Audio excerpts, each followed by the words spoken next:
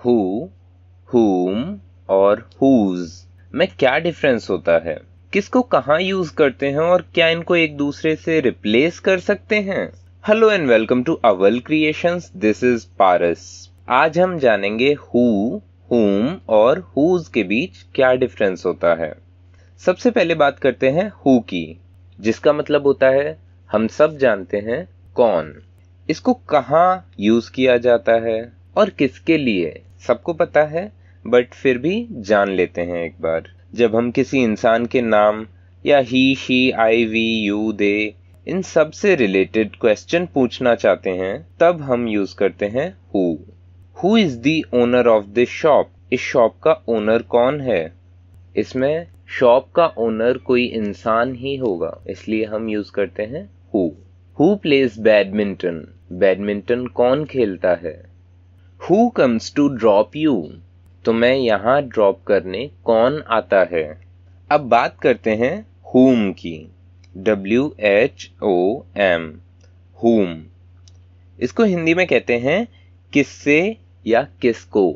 इस वर्ड से ही पता चलता है कि इसको भी इंसान के लिए ही यूज करते हैं, बट ये हु से अलग है।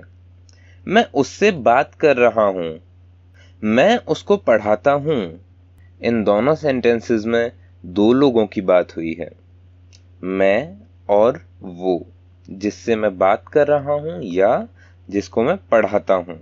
कौन पढ़ाता है, मैं, हु। किसको, उसको, whom। कौन बात कर रहा है, मैं, हु। किससे, उससे, whom। मैं किससे बात कर रहा हूं, whom am I talking to। मैं किसको पढ़ाता हूं, whom do I teach।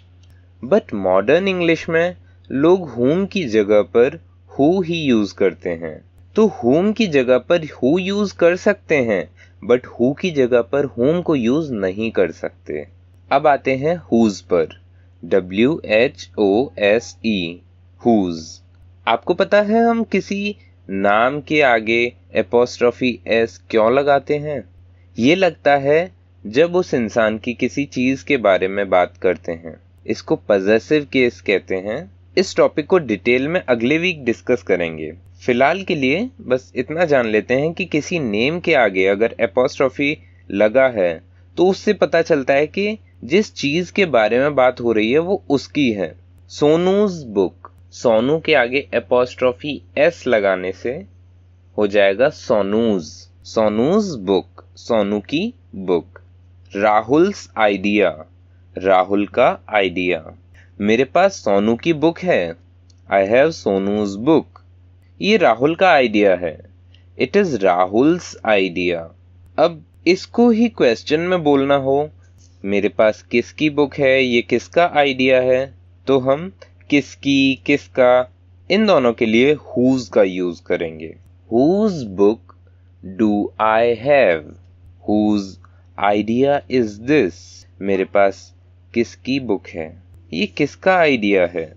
Who में अगर एपोस्ट्रोफी एस लगा हो, WHO एपोस्ट्रोफी एस, उसका प्रोनाउंसिएशन whose ही होगा, बट उसका मतलब है who is, who is। who is को ही शॉर्ट में whose बोलते हैं, who apostrophe S, WHOSE whose और WHO एपोस्ट्रोफी एस दो अलग वर्ड्स हैं लेकिन इनके प्रोनाउंसिएशन सेम हैं, यानी ये दोनों होमोफोन्स हैं जो हम पहले ही डिस्कस कर चुके हैं। अगर आपने वो अभी तक नहीं सुना है तो आप प्लेलिस्ट में जाके चेक कीजिए और होमोफोन्स वाला टॉपिक सुनिए।